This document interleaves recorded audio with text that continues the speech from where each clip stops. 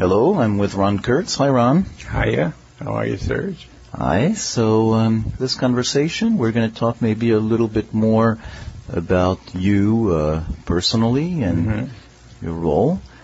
And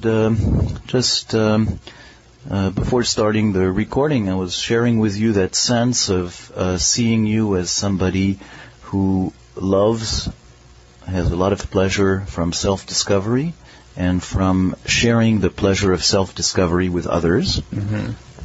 Okay. There is, for me, a great pleasure in the work and in just helping find a way to bring something out of the person's unconscious that we can resolve and have them feel pretty well. There's another step. Once the issue is resolved, it means that they can take in a kind of emotional nourishment or mental nourishment that they weren't able to take in before. And it's very much like somebody in the desert getting a cold glass of water. It tastes that good, if you waited all your life for something. A simple example would be somebody who has a chronic underlying fear. That a lot of people have something like that. And now suddenly they feel safe. Suddenly they realize, in this place, I'm safe. It feels marvelous. It is, as you say, pleasurable. Yeah, it feels marvelous. And there's this analogy of somebody who's been in the desert and has a cold drink to have. So something that you've been needing, and also something that is so necessary. Yeah, for, to have a complete life, to be available for something that you weren't available for. A good thing that you're available for now that you weren't available before. That's the goal of the work, to find those things. And so that goes with your not wanting to approach things from a point of view of medicine, pathology. Right. I think of it as, I don't want to get too technical, but I think of it as old adaptations that haven't been re-examined. You had some situation, probably in your early life, that you had to build protection around, and you still have that going when you don't need it anymore. And I see that all the time. And so, how has it evolved for you?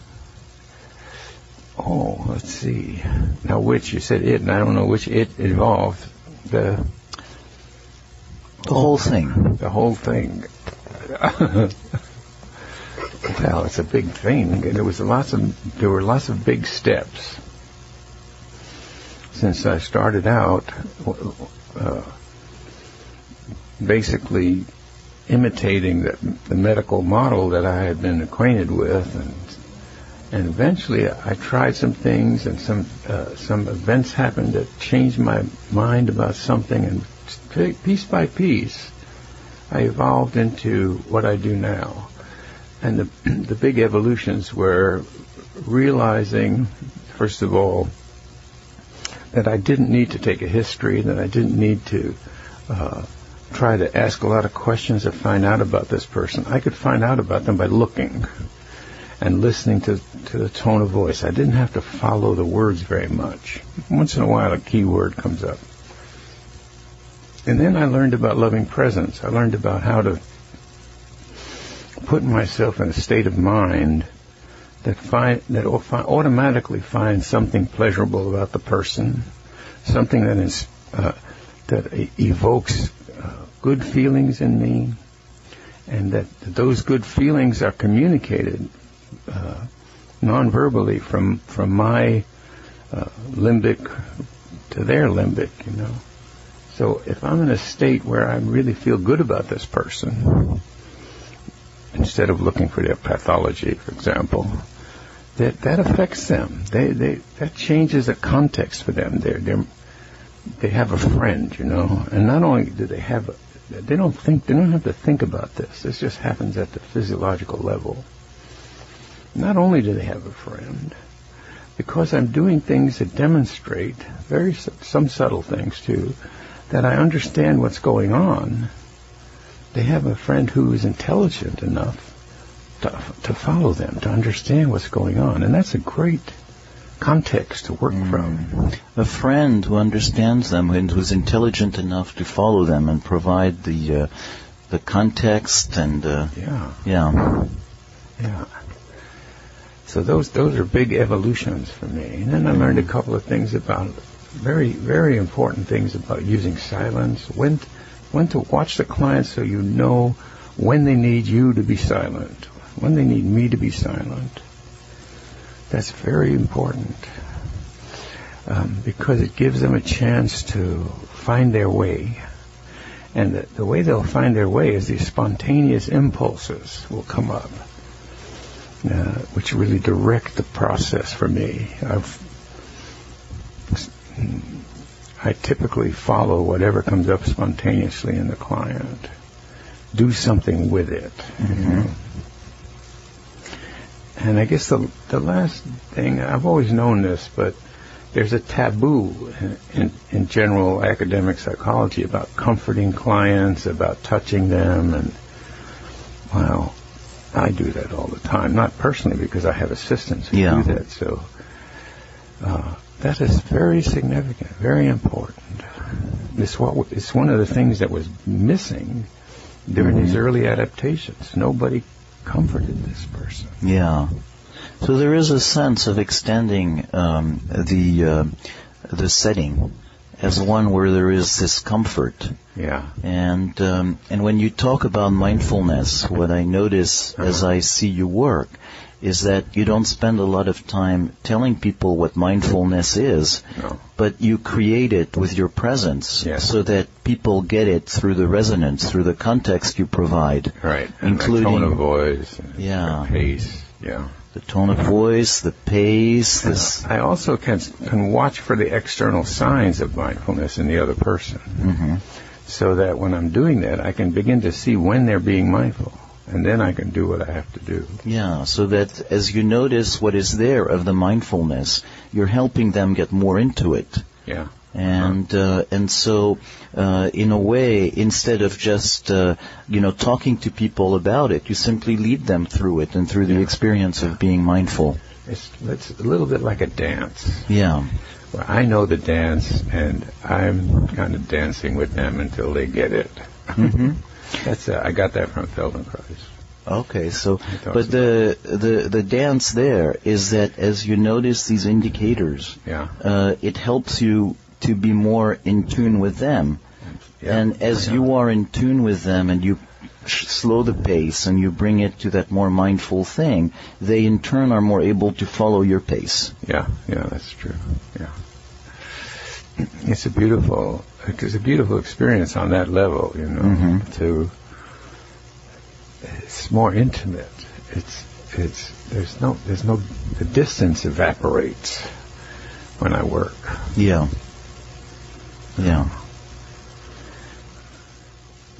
So, over the years, also you have simplified the model. Yes. I was listening to a talk by Murray Gell-Mann about beauty in science or in physics or something like that. How the most important discoveries always, there's some kind of simplicity in them. He talked about the formulas getting simpler. I had another thought about that, but it flew out of my head. It'll come back, perhaps. But something about the simplicity, and how you have to drop what's unnecessary. There were so many unnecessary things I had been doing that I don't have to do. And the big general one, this is very hard for some people to get, is don't slip into a conversation. It's a dance, It's not about talking and questions and figuring out. It's about, you have to do some figuring, but you better be dancing while you're doing it, You don't stop. Oh yeah, now I remember. It's a quote from some scientist who said, every great leap in science was occasioned by the giving up of a great prejudice. I thought we had to give up our prejudices, about disease and about defenses. I don't call them defenses. These are management behaviors. This is somebody managing their behavior, managing their experience. It's not personal. It's not like I'm attacking them. They just have this adaptive habit of protecting themselves that way, managing their experience that way. So, there is a dance at different levels. There is the dance that you have with the person you're working with, and then the dance that the person has had with their environment, and how they have learned some adaptations to it. Right. So we have to learn a new dance. Yes. We have to, because your mind will create the idea that this is similar to some old situation. You've got a whole set of possible situations. You pick one, and that's the one you think you're in. And so you won't pick the ones that you have already shut out, like you think, nobody loves me, or it's never really safe, or something terrible could happen. People have all of these. And they don't see safe situations or situations where they're being loved or stuff like that. So I have to help them experience something new and positive. So you see the dance they're in, you see the steps they're making as an adaptation to their environment, and then you lead them into the possibility of there being another way to dance. Yeah, I help them discover that. I have to help them discover what they're doing automatically, which is like making the unconscious conscious. And I do that by studying the external signs, like with indicators, certain behaviors, certain habits, even if they're postural habits or facial expressions or tone of voice or pace. Those habits suggest to me what might be the adaptations they're making, which means I know what kind of experiences they're trying to manage. I like to give the example of the person who doesn't look at you straight, has their eyes, and they're looking at you like they're skeptical or doubtful. No, I feel like they must have been betrayed. They must have been lied to or tricked or something, or manipulated.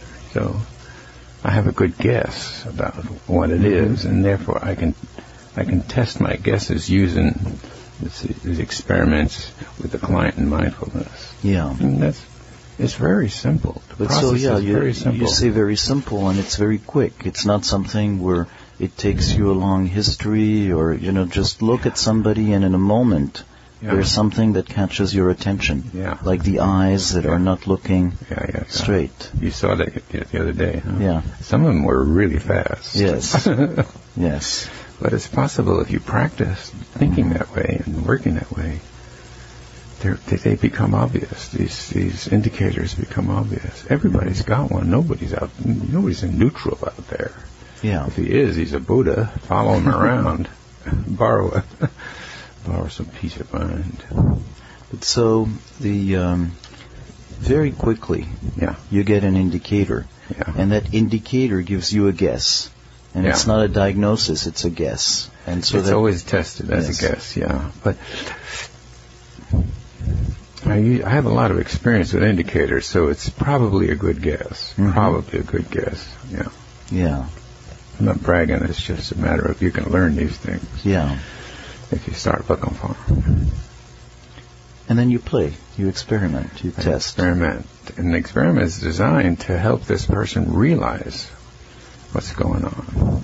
So the person who's doubtful or skeptical or been betrayed, I would say something like, ask them to be mindful. When I see that they're mindful and they tell me that they're mindful, I'll say something like, you can trust me, which is exactly what they can't do. And they'll get a reaction that tells them that. They'll hear a voice and say, don't do it, or bullshit, or, there's something will come up. They'll start to be afraid. Yeah. So I have evoked this situation, a piece of the situation that created that adaptation. And from there, we can easily So in a way, process it. what's been happening is that from that indicator, from that piece of body-related behavior, you see what the crux of the person's drama is. Could be, yeah, And something like that. with just a few words, you just create the drama. You bring it to Consciousness. Awareness, yeah. So it's not like asking questions about it or anything like that, which will not work generally. You do an experiment in mindfulness, the person has a reaction, if it's a good experiment, accurate, and they can't doubt the reaction. They could doubt my words. I could tell them, well, I think you're afraid. I don't think you trust people. Oh, yeah, I trust people. You know, you could do that for days. Yeah. But once they see their own reaction, there's no doubt. It's not like there's no argument. Yeah. Yeah, because it's not a question. It's not, you're bypassing the judgment part. Yeah. You're just going into the. It's not a diagnosis. Yeah. It's a real live experience. And if I'm silent at those times, if I let that experience sink in, very often a memory will arise that makes sense of it. And that's when we can deal with the pain of that memory and and resolve it somewhat. Help the person make sense of what happened. Like very often in Germany, I'll have to reach a place in people where I tell them, well, I think your parents must have been affected by the war. I want them to understand and make sense of what happened to them. Yeah. And it helps. That's one of the ways it gets resolved. So, you use. Hey. That's just like the movie. Are you getting messages from outer space? I don't. That's an encounter. That's a close encounter. It's a very But so for the ship. It's a perfect accompaniment to that notion of making sense. You were using that expression of making sense, and I relate it to this notion of self-discovery. Self-discovery, So you discover this memory, and there's situations, because it may be more than one similar situation, that created your behavior. That created your adaptation, which is now running your behavior. So that's discovery. I mean, you discover how you're organized. You discover why you do what you do, and then when that's conscious, you can change your mind. Yeah. When it's unconscious, you can't. But so in a way, it's the same thing as a quest for purpose. That sense of organization. It's not a purpose that's imposed from the outside, right? But discovering how you're organized to face the environment in a certain way. How you became who you are. And your way of doing things and stuff.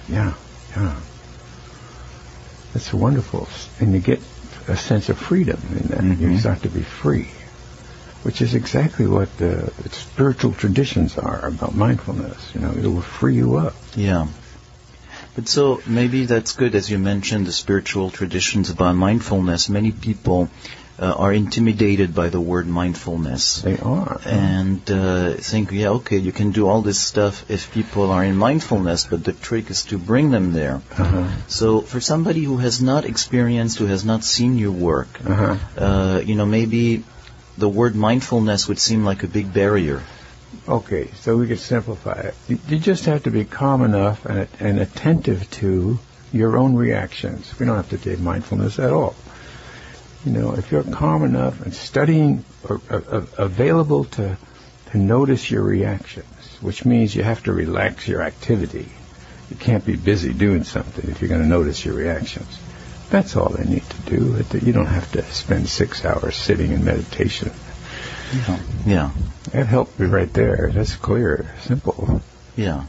So just enough to notice, enough, just quiet enough to just pay attention to what's happening. Right. And what happens spontaneously? What happens? What is evoked automatically from these little experiments? And I notice you don't necessarily use the word mindfulness when you talk to people. You talk about noticing what's happening. Yeah. It's not necessary for two reasons. One is that's easy. It's much easier to understand if you explain it in simple terms. Mm-hmm. And I can watch them and see. I can pace them a little bit and watch when they get mindful. There are signs of mindfulness. Mm-hmm. So in a way, I don't have to use the word. So in a way, what's more important is your own mindfulness as a therapist, as a presence, and the ability to observe your own and other people there. Yeah, I have to be present for everything that happens in the sequence. I have to watch all the changes. So there's a kind of presence you have to have. When I talk about loving presence, it's necessary to be really glued to what's going on right now. Yeah. With you and them. So that loving presence is another definition, another way of focusing or maintaining or staying in that state of mindfulness as a therapist. Yeah. I never equated those, but that's close. Mm-hmm. Presence is definitely part of mindfulness. Yeah. Maybe compassion too. Maybe I have to think about it some more. So, in your own journey of getting there, can you think about people or experiences or events that you can think now as building blocks? I made a long list last night because I have to give a talk. I'm not going to talk. I'm just going to say thanks. But I was looking for those significant people and what they did. Well, several of them from back in graduate school, several of them encouraged me. One was to go to group therapy. Another one was to do workshops with her, Stella. And several people encouraged me that way. I did workshops with lots of different people over the years as a co-therapist or a co-workshop leader. And one really big event, I think the event that sealed my fate, was a workshop I did as a participant with Will Schutz at San Francisco State. I was excited for weeks. I knew that's what I wanted to do. I watched what he did, and I knew I wanted to do that. And that really, I made that decision right then, and have pursued it ever since. So what was it in that experience that was so powerful? Well, it was totally different from what I would have expected from psychotherapy, It had experiments. He'd have people try things out. He had us do exercises, these kind of experiential exercises. And I just got so excited. It was so much fun. And it was so fascinating to watch him work. It was dramatic. And I just knew I didn't want this same dry, conversational stuff. I had read Freud when I was 14, and I said, this is not the stuff. I knew even then that he had more variables than he had data points. He could explain anything. Right. But he was having fun doing it. He was having fun, and he had some good insights too. He was a good man, but it wasn't science as much as it could have been. And now it's getting very scientific. I like that.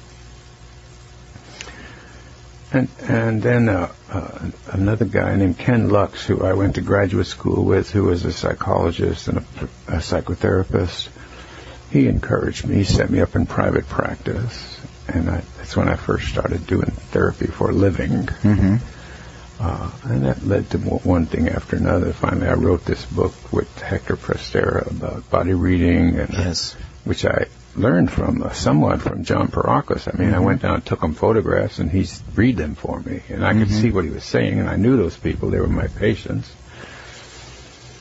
But I remember from that John book, was a big influence. The idea also that you were describing the exchange of information between the various people you were doing, the other therapists, and the sense of looking at each other's photographs, or looking at, and of paying attention to it both in terms of a subject, but also of the emotions that were brought up. Right. So that the sense of experimenting with your own yourself as a sensor. As a sensor. Yeah. We did a lot of that in the trainings. Yeah. What is your reaction when you see this, or when somebody says that? Or if I have people close their eyes and get mindful, and I have somebody else standing there, and I have them just open their eyes for a moment and close their eyes again and notice their reaction to that. So what's your reaction? You have to sensitize yourself to getting that kind of information and doing it consciously. We do it unconsciously all the time. Yeah. But to do it consciously, that makes you, that puts you in a position to really work with people. Is this thing still jumping? Yeah, no, it's working. It's still alive. It's still alive. Another sensor, another indicator. Super. So is it, we're getting close to the end here? I think so. Yeah. I think we could know any time. Maybe say a few words to end it. Find whatever needs to be said at this moment. Well, I'm thinking now of, I don't know how much more refinement I will discover in this method, but I know that I want to write more. I have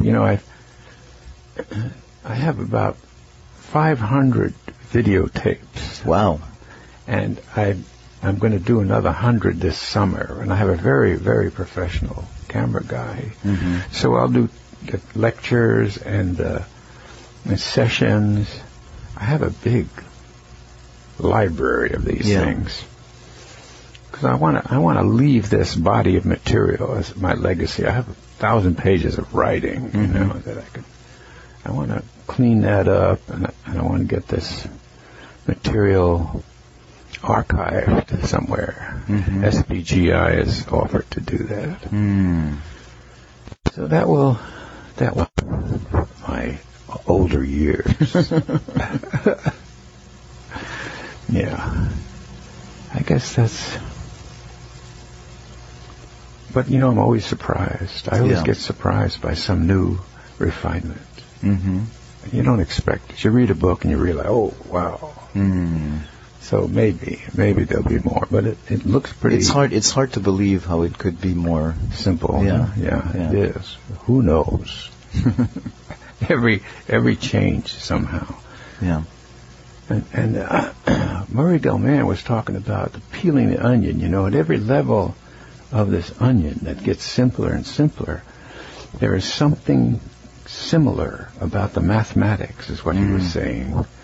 So I'm going to look for this now. I'm going to look for what's similar from these different stages of the development of the work. I haven't tried that yet, but what is the essence of those, the mathematics? What is the essence of these similarities? Maybe I'll find that. Yeah.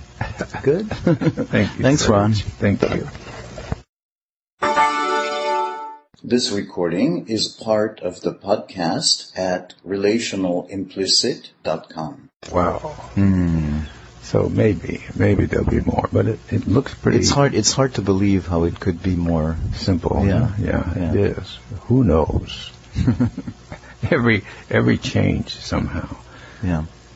And Murray Delman was talking about peeling the onion. At every level of this onion that gets simpler and simpler, there is something similar about the mathematics, is what he was saying. So I'm going to look for this now. I'm going to look for what's similar from these different stages of the development of the work. I haven't tried that yet, but what is the essence of those, the mathematics? What is the essence of these similarities? Maybe I'll find that. Yeah. Good. Thank you. Thanks, Ron. Thank you. This is part of the Relational Implicit podcast. To see more and subscribe to the newsletter, go to relationalimplicit.com.